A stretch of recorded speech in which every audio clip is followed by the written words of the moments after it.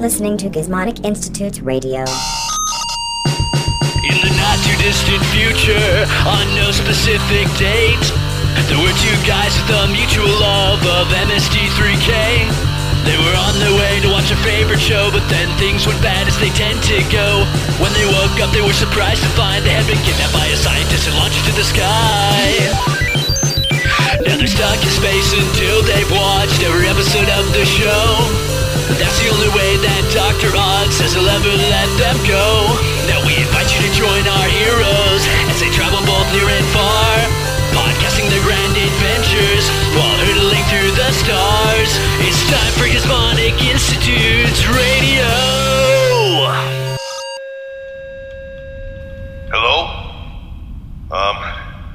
Is this thing recording? Let's see, the light is red. Does that mean it's on? Or is it like a stoplight, like it's saying to you, stop talking, I'm not recording yet?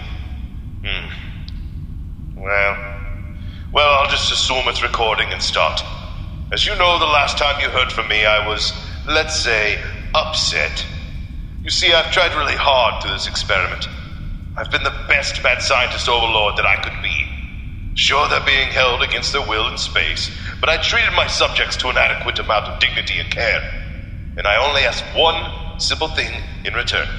No robots. No robots. Is that so hard of a rule to follow? But last week they went and built a robot. So I'm afraid I had no other choice. My only course of action is to replace my subjects and start the experiment over.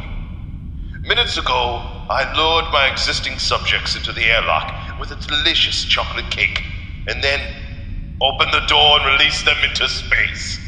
And as we speak, they're probably floating by, their fat faces frozen in expressions of chocolate cake-filled horror. Some days I love my job. There's no such thing as good chocolate and bad chocolate. You're thinking of cholesterol. Are you sure? I'm pretty sure that most chocolate is good. Yeah, but it's not good for you. I think that's what you're What are you doing here? What? Are we supposed to do our audio log this week? Yeah, we aren't early, are we? But you're supposed to be floating through space. Did you get my message about the cake in the airlock? How did you escape my trap? See, I told you it was a trap. Why else would there be a chocolate cake with goodbye written on it in blue frosting just sitting in the airlock? Fine, you're right. I just thought that he was a little bit smarter than that. I mean, he's a scientist, right?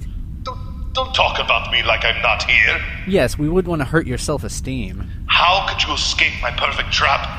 You should have been sucked into space with the rest of the space trash. Wait, your plan was to lure us into the airlock and suck us into space? You do know that the airlocks up here have like a 60-second countdown before they open? Yeah, an audible countdown, read by what could only be described as Dr. Odd doing his best impression of a sexy lady and failing horribly. What? Me?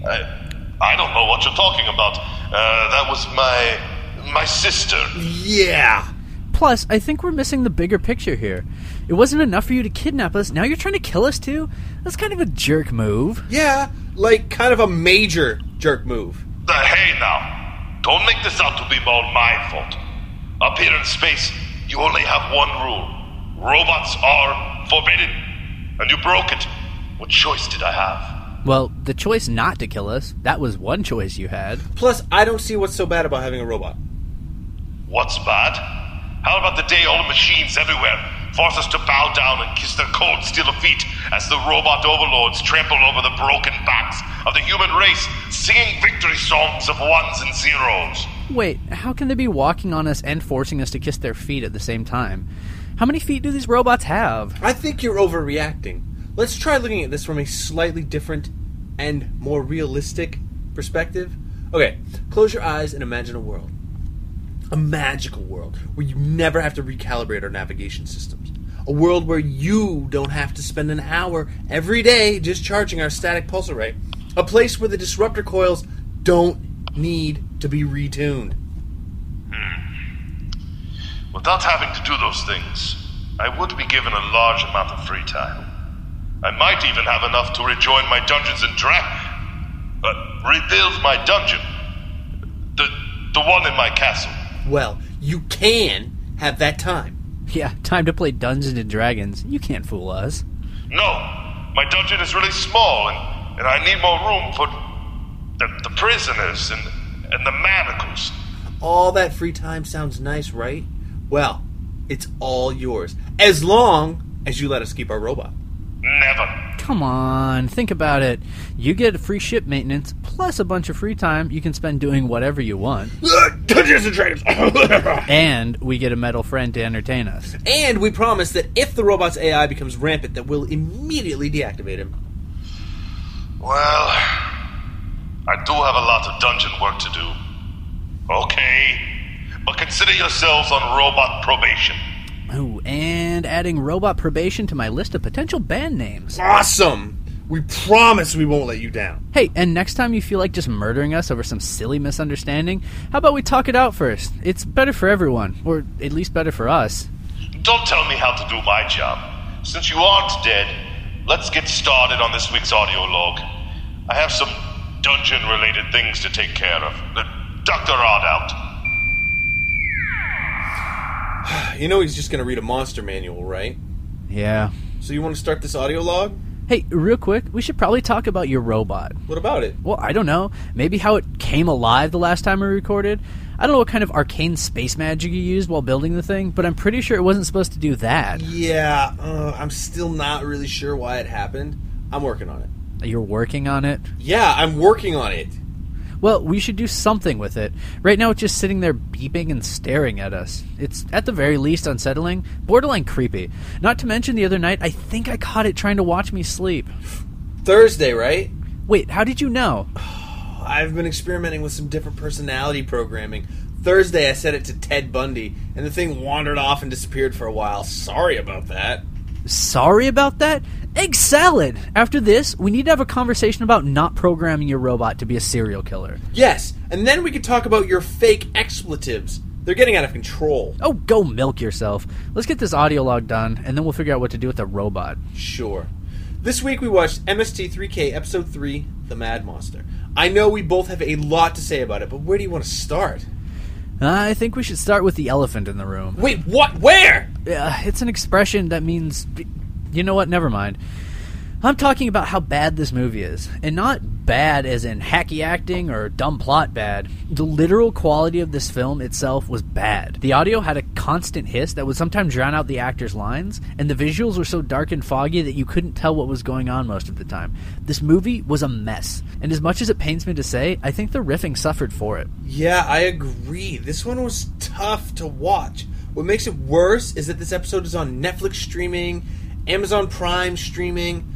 Heck, the full episode is even on YouTube. It's one of the most accessible MST3K episodes from the first season, and it's one of the worst representations we've seen of the season yet. You think it's one of the reasons that most people have such hate for the first season of MST3K? Ooh, that's a very distinct possibility. Before we get too far into talking about the movie part of the episode, do you want to discuss the MST3K segments? Yeah. This movie starts out with the Mads trying to pinpoint the exact point at which they went mad. Yeah, when Larry went mad, it apparently had something to do with a zoo, some monkeys, and some hedge clippers. Dr. Forrester's story is a bit more vague than Larry's is. Quite sinister, if you ask me. Then, in the invention exchange, Joel presents something called Hell in a Handbag, which is a purse designed to light on fire if anyone tried to mug you. Wouldn't it just end up destroying all of your possessions and cash anyway? Seems kind of counterproductive. Yeah, I guess. But at least you know that no one gets to enjoy them, especially not some dumb mugger. Plus, it could help you out in a lot of different situations, like if you're a lady on a really bad blind date. Oh, my bag just suddenly and randomly combusted. I need to go. You have to admit, it's a pretty good reason to go home early. Nice lady impression. Thank you. The Mads part of the invention exchange was to present an acetylene-powered Godzilla toy that spit out real flames. Yeah, I thought they were supposed to make horrible, awful inventions that cause nothing but suffering and human misery, but this one was awesome. Well, I mean, this definitely has the potential to cause some serious injuries if used incorrectly, or at all. Yeah, but like the Mad said, kids don't want safety, they want realism. Yeah, I know. Although, to be fair, they're probably not even that interested in the realism part. Kids just want to play with fire. It's one of the universal truths of childhood. Oh, yes, the universal truths of childhood. Play with fire, along with check this gross thing out, and sweet bike jumps, pretty much defined the whole of my early years. So, In the first show segment, Tom Servo starts trying to put the moves on a blender, and then on a Mr. Coffee Maker. Then I imagine things got weird. Hey, this brings up a good point. Now that we have a robot, do we have to lock up the magic bullet and the electric can opener every night? What's the robot courtship process like? What's the end game? Ooh, you bring up some good questions. Unfortunately, I'm qualified to answer none of them. And all of them are subjects I'd like to never explore. They seem better suited for a forum in some dark corner of the internet somewhere. Yeah, I suppose that's fair. But if we wake up one day to the pitter-patter of little metal feet running around our spaceship, I'm going to be upset. In the second segment, Joel and the bots discuss realism in horror movies. The bots seem fixated on the fact that a wolfman wouldn't be able to eat another person in one sitting. Well, it depends on what kind of wolfman you're talking about. Are you talking about a humanoid bipedal wolfman or a Twilight/Animorph style man-to-giant wolf transformation? Because the latter could totally eat a person in one sitting. You know, I almost punched you in the face when you made a Twilight reference. The only thing that saved you was the fact that it was immediately followed by an Animorphs reference. I think it's interesting that during this segment, the bots are clamoring for more realism in their horror movies, but Joel is reticent. Do you think he could have foreseen the dark turn horror movies were going to take over the course of the next 20 years? Oh, man. Can you imagine the bots trying to riff on the movie Saw? Or Hostel? Or The Human Centipede? I think they would literally shut themselves down from fear. Either that, or forcing robots to watch Saw movies is how the whole Skynet business starts. That seems far-fetched. Hey, Rise of the Planet of the Apes was because of something dumb like that, I think. Anyway. In the third segment of the show, Crow's head gets put on Tom's body, and vice versa. Obviously, hilarity ensues. Obviously. Eventually, the bots do some sort of robotic mind meld and combine their thoughts and personalities into one mind. This forces Joel to actually turn the bots off, something that he doesn't ever have to do very often. Yeah, it's like one of those weird moments in Calvin and Hobbes, when Hobbes has to go through the washing machine and Calvin just sits there and waits for him. It's an unsettling reminder of the unbalanced value that we can sometimes assign to inanimate objects. Hey, now, don't get all deep and weird on me. The final segment has the bots naming one thing they liked and one thing they hated about the movie for, you guess it, hot ram chips and dip. That joke hasn't started getting old yet. During the final segment, the bots also keep making jokes comparing the Wolfman Pedro from the movie to a dog. Now that joke actually didn't get old. That's some good old-fashioned, out-of-movie riffing right there. I know we've spent an inordinate amount of time talking about the show and other stuff, and I think it's because we don't want to face having to talk about how absolutely gigantic of a failure The Mad Monster was as a movie. Hey, if you want, we can put off talking about it a little longer by discussing the Commando Cody short that preceded the movie. You know what? That sounds great. So, before the cinematic travesty that was The Mad Monster, we're treated to the second offering of the Commando Cody serial. Or, as Servo likes to call him, Pumpkin Boy. Yes, so on this installment of Pumpkin Boy Goes to the Moon, Commando Cody does some stuff on the moon. He essentially infiltrates a moon laboratory, incapacitates some moon men, and then steals a moon death ray, right? Yeah, essentially. The short really raises more questions than it answers. Yes, considering it answers no questions. For example, why do all the space helmets have mouth holes? Also, all the moon guys are shooting death ray guns at Commando Cody, and he has an earth gun with earth bullets that he never uses. Correct me if I'm wrong, but if some guys were firing fancy space guns at me, I would at least try and shoot back at them. I mean, it's not a cool death ray, but a gun would still do a pretty good job at murdering aliens with bullets, right? Good point. So, Commando Cody and some other guy who isn't a commando get chased into a cave by some moon people in a weird moon truck. And then the short ended in, you guessed it, another cliffhanger. Now we'll have to wait until next time to keep not caring about Commando Cody. Oh, no. Oh, boy. Now, this leads us to The Mad Monster. The movie's so bad that we went into an unnecessarily deep analysis of a Commando Cody short to avoid talking about it. Ugh. All right. Hey, I have an idea. I'm listening. Instead of spending what could be hours lamenting the quality of this movie, and wasting even more time doing a less than 20-second recap of it, let's just hold ourselves a good, old-fashioned, quick burn sesh and get all our grievances out of the way. I like the way you're thinking. Let's do this! Okay, I'll start. This movie was so bad that for a time, in the 1950s, the U.S. government had it briefly reclassified as weaponized livestock poison. This movie was so bad that the director's wife was able to use the first 3 minutes as grounds for divorce. This movie was so bad that watching it counts as a sex crime in 17 states. This movie is so bad that theater patrons willingly set themselves on fire just to have an excuse to stop watching it. Hey, you know how they recorded the sound for this movie? How? They purchased a bunch of state-of-the-art sound equipment, poured coffee on it, threw it off a bridge, and then set up an old-timey gramophone inside a toilet tank in the next studio, and then recorded the sound on that. They used so much fog in this movie that the clouds in the sky sued them for defamation. Whew, good burns. I don't know about you, but I feel a lot better now. Oh, yeah. That was a great idea. I definitely feel prepared to talk about this movie now. Agreed. Although there really isn't much to say about it. The plot is essentially that of every other horror movie from that era. Madman creates monster with the intention of taking over the world. Monster gets out of control. Everyone dies. Hey, did you notice that the guy Pedro who keeps getting turned into a werewolf looked creepily like Jim Varney of Ernest fame? Yeah, well, even Ernest couldn't save this movie. Speaking of weird stuff we noticed, did you catch it when Joel accidentally calls Tom Servo Crow? Yeah, what are the odds you think it was intentional? Oh, that's a tough one. I'm going with fairly high. I think that they were just doing a bit. Yeah, I think it was just a happy accident. They decided to leave it in the episode. Either way, it made me chuckle. Speaking of things that made us chuckle, do you want to do a rundown of our top 5 favorite riffs from the movie? Oh, absolutely. Our number 5 favorite quip from the movie happens when the movie's mad scientist, Dr. Cameron, makes direct eye contact with the camera, and Tom Servo quips, "What do you think of my film so far?" Our number 4 favorite riff happens during the Commando Cody short when one character asks another, "What did you find out about the ray guns?" And Crow chimes in, "You mean Ron and Nancy?" Our number 3 riff is also from the Commando Cody short. Commando Cody incapacitates a building full of moon men by flooding their laboratory with nitrous oxide. Joel makes a clever Blue Velvet reference and quips, "They got it from Dennis Hopper, I think." Our number 2 favorite riff happens in The Mad Monster when Dr. Cameron watches his attractive daughter leave the room and Tom Servo riffs, "Nice caboose on that girl. What am I saying? That's my daughter." And for our number 1 riff of the episode, in The Mad Monster, one character says to another, "You seem to be excellently equipped," to which Tom Servo immediately chimes in, "Thank you. I didn't know you could tell through these trousers." Well, that's about it for this episode. This is by far the weakest one we've watched so far, but I'm willing to give Joel and the bots a break because the movie was so awful. I agree with you. I'm going to give this episode 2 Wolfmen out of 5 house fires. I second that rating. Let's hope that the quality of future movies and episodes go up from here. Hey, one thing we didn't talk about yet is something that Joel, the bots, and the Mads touched on in the final segment of the show.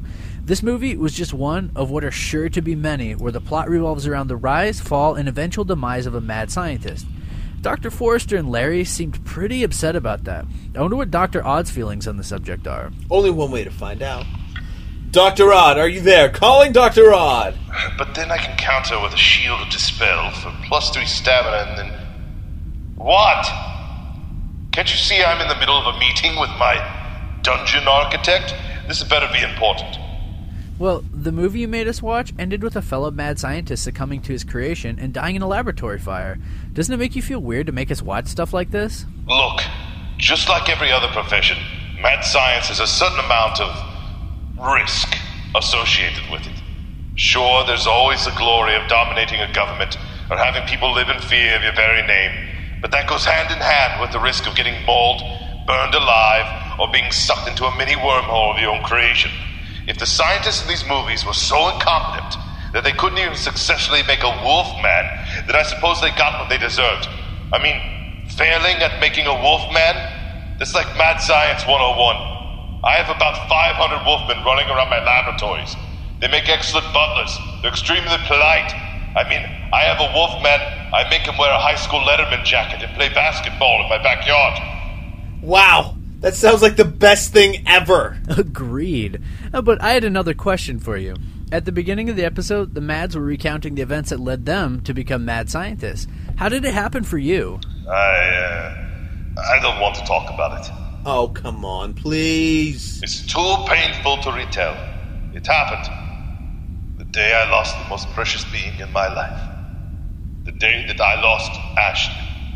Oh, jeez. I was hoping for a good story involving snakes, or electricity, or electric snakes. Not a bummer like this. You don't understand. Ashley was beautiful. She understood me. And she was taken from me. Like that. Oh, man. Sorry we brought it up. Odd, what are you doing? Are you whining about Ashley again? Maybe if you hadn't been such an idiot, she'd still be around. I mean, what kind of dope manages to kill off the level 12 elf priestess during a simple encounter with a forest troll? 13. She was level 13. Hold on. Wait just a minute. Whatever. Hurry up. It's your turn to roll. Don't keep me waiting. I can be a cruel dungeon master. Hey! Gentlemen, I have to go. This is a very important meeting about renovating my dungeon with my dungeon architect. I trust you can wrap this up on your own. Good. Dr. Odd signing off. See, I told you he was playing Dungeons and Dragons. I think we're missing the most important thing from that whole exchange. The dude rolled an elf priest named Ashley.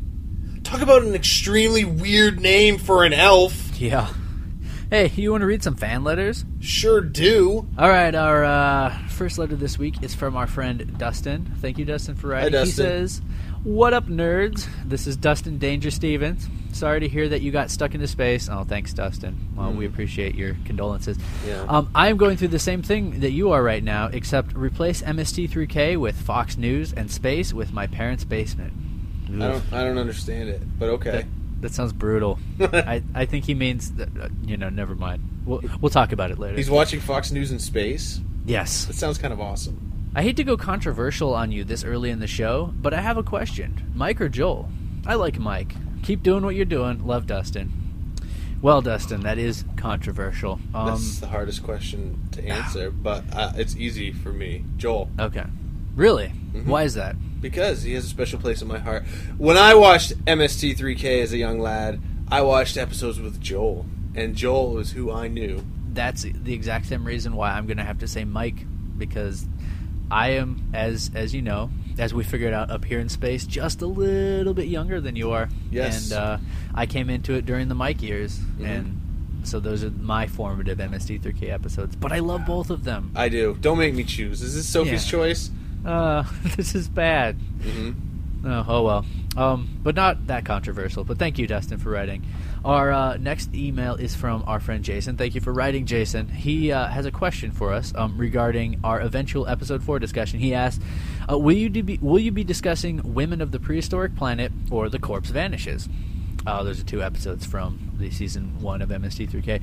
If you're simply going by the production numbers, you'd naturally assume that this is the 4th episode of the first season. However, it was recorded and subsequently aired after The Black Scorpion. The problem is, if you're trying to watch them in order, like you guys are, they make several references to other movies later in the season. To cap it off, they spend the entire episode discussing the winners of a contest that they started at the end of Robot Holocaust. If I were you, I'd watch Women of the Prehistoric Planet after The Black Scorpion. However, I wouldn't blame you for sticking to the production numbers, since that's what most fans seem to do. Well, I guess that brings up an interesting point. Hey, Dr. Odd. What? You forgot to tell us what next week's episode is. Well, obviously, it's the next one in the series. Yeah? Which one would that be? What do I look like, an idiot? An encyclopedia? I'm neither one of those things. And for your information, the next episode you'll be watching is episode 4, Women of the Prehistoric Planet. Well, guess what? Women of the Prehistoric Planet isn't technically the 4th episode of Season 1. Nope. It's technically the last episode, and The Corpse Vanishes is technically the 4th episode of Season 1. So I guess you, technically, are the idiot. Sam! Well, how about this, Smarty Pants? I'm the mad scientist here, and you're still my subjects. So guess what episode you're watching next week? That's right, Women of the Prehistoric Planet. Everyone knows that mad scientists always defer to production numbers over the intended air date when forcing their subjects to watch episodes of a TV show. Now who's technically the idiot? Ooh, at this point it's really hard to tell. Now please, leave me alone. I have important things to do. Dr. Odd signing off. Well, I guess that takes care of that. Thank you for writing to us. And remember, if you want to send us letters about the show, about MST3K, or about anything else, the address is mail@gizmonicinstitutesradio.com. Hey, I just had an idea. We're trying to figure out an awesome name for our new robot, right? Yeah? Well, why not crowdsource one? If anyone out there thinks that they have the best robot name, just send it to mail@gizmonicinstitutesradio.com or tweet it to us at MST3K_podcast. Speaking of which, I'd like to thank everyone who's been tweeting about the show. Strack Films, DigiCho, Action Jackson FM, Renegade Lemur, Heretic 23. You guys and gals are all awesome. And if you have the time over the next couple of weeks, you should head over to iTunes and leave us a review on our podcast page. Reviews help us a lot. And right now, we're sort of lacking. Well, unless you have anything else, I think we're about ready to wrap it up. Next time, we'll be talking about MST3K Episode 4, Women of the Prehistoric Planet. Until then, thanks for listening. Transmission complete.